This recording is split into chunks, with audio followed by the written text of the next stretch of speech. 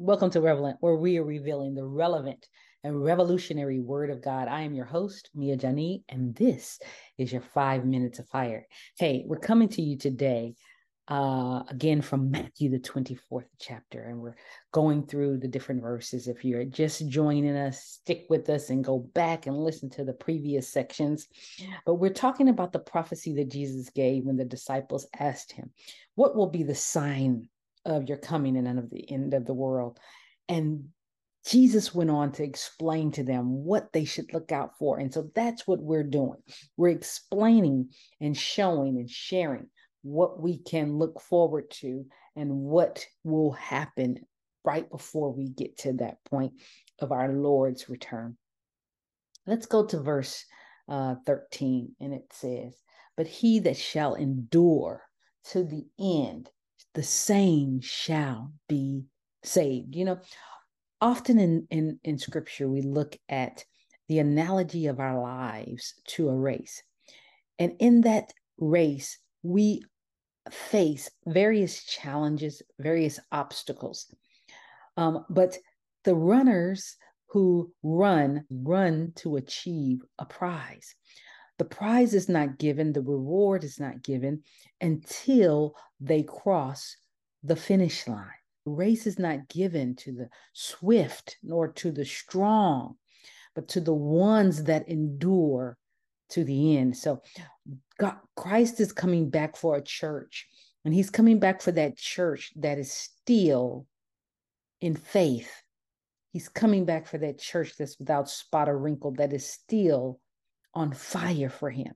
He's coming back for that church that did not fall away or reject him, but decided that no matter what they face, just like their Lord and faced the cross and endured the persecution all around him, we must be the same, having in mind the joy that is going to be before us once we finish the race, the reward that we're going to receive once we finish the race, the joy that is before us once we finish the race.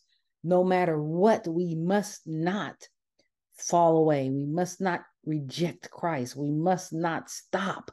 We must be faithful until the end. And guess what? There's a promise in scripture that we will be saved. Saved from what? The wrath that is to come. And so it's important for us to note that we are fighting for our eternal destiny. This race that we are on is the signifying statement of where we're going to be. Are we going to be with the King of Kings and the Lord of Lords? Then that means that we must run our race in such a way that he is the leader of it. We must run our race in such a way that we endure the persecutions that come. We must run our race in such a way that we're not deceived. We must run our race in such a way that as we go through sorrows and suffering, we still hold to God's unchanging hand. We must run our race in such a way that no matter what the world may say against us, no matter how they may persecute us, no matter if they kill us, we must run our race in such a way that we win, that we get to the finish line, that we do not quit, we do not give up, we do not buckle under the pressure, but we endure. We must be under pressure. We must be under pressure if we're going to endure.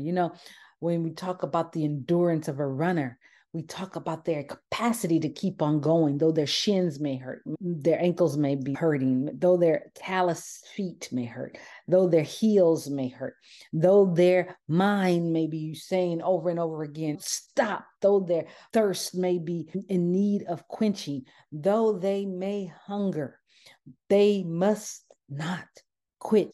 Rest if you must, but don't you quit. We must not quit in this fight of life. We must keep on going, because why? Christ has won the battle.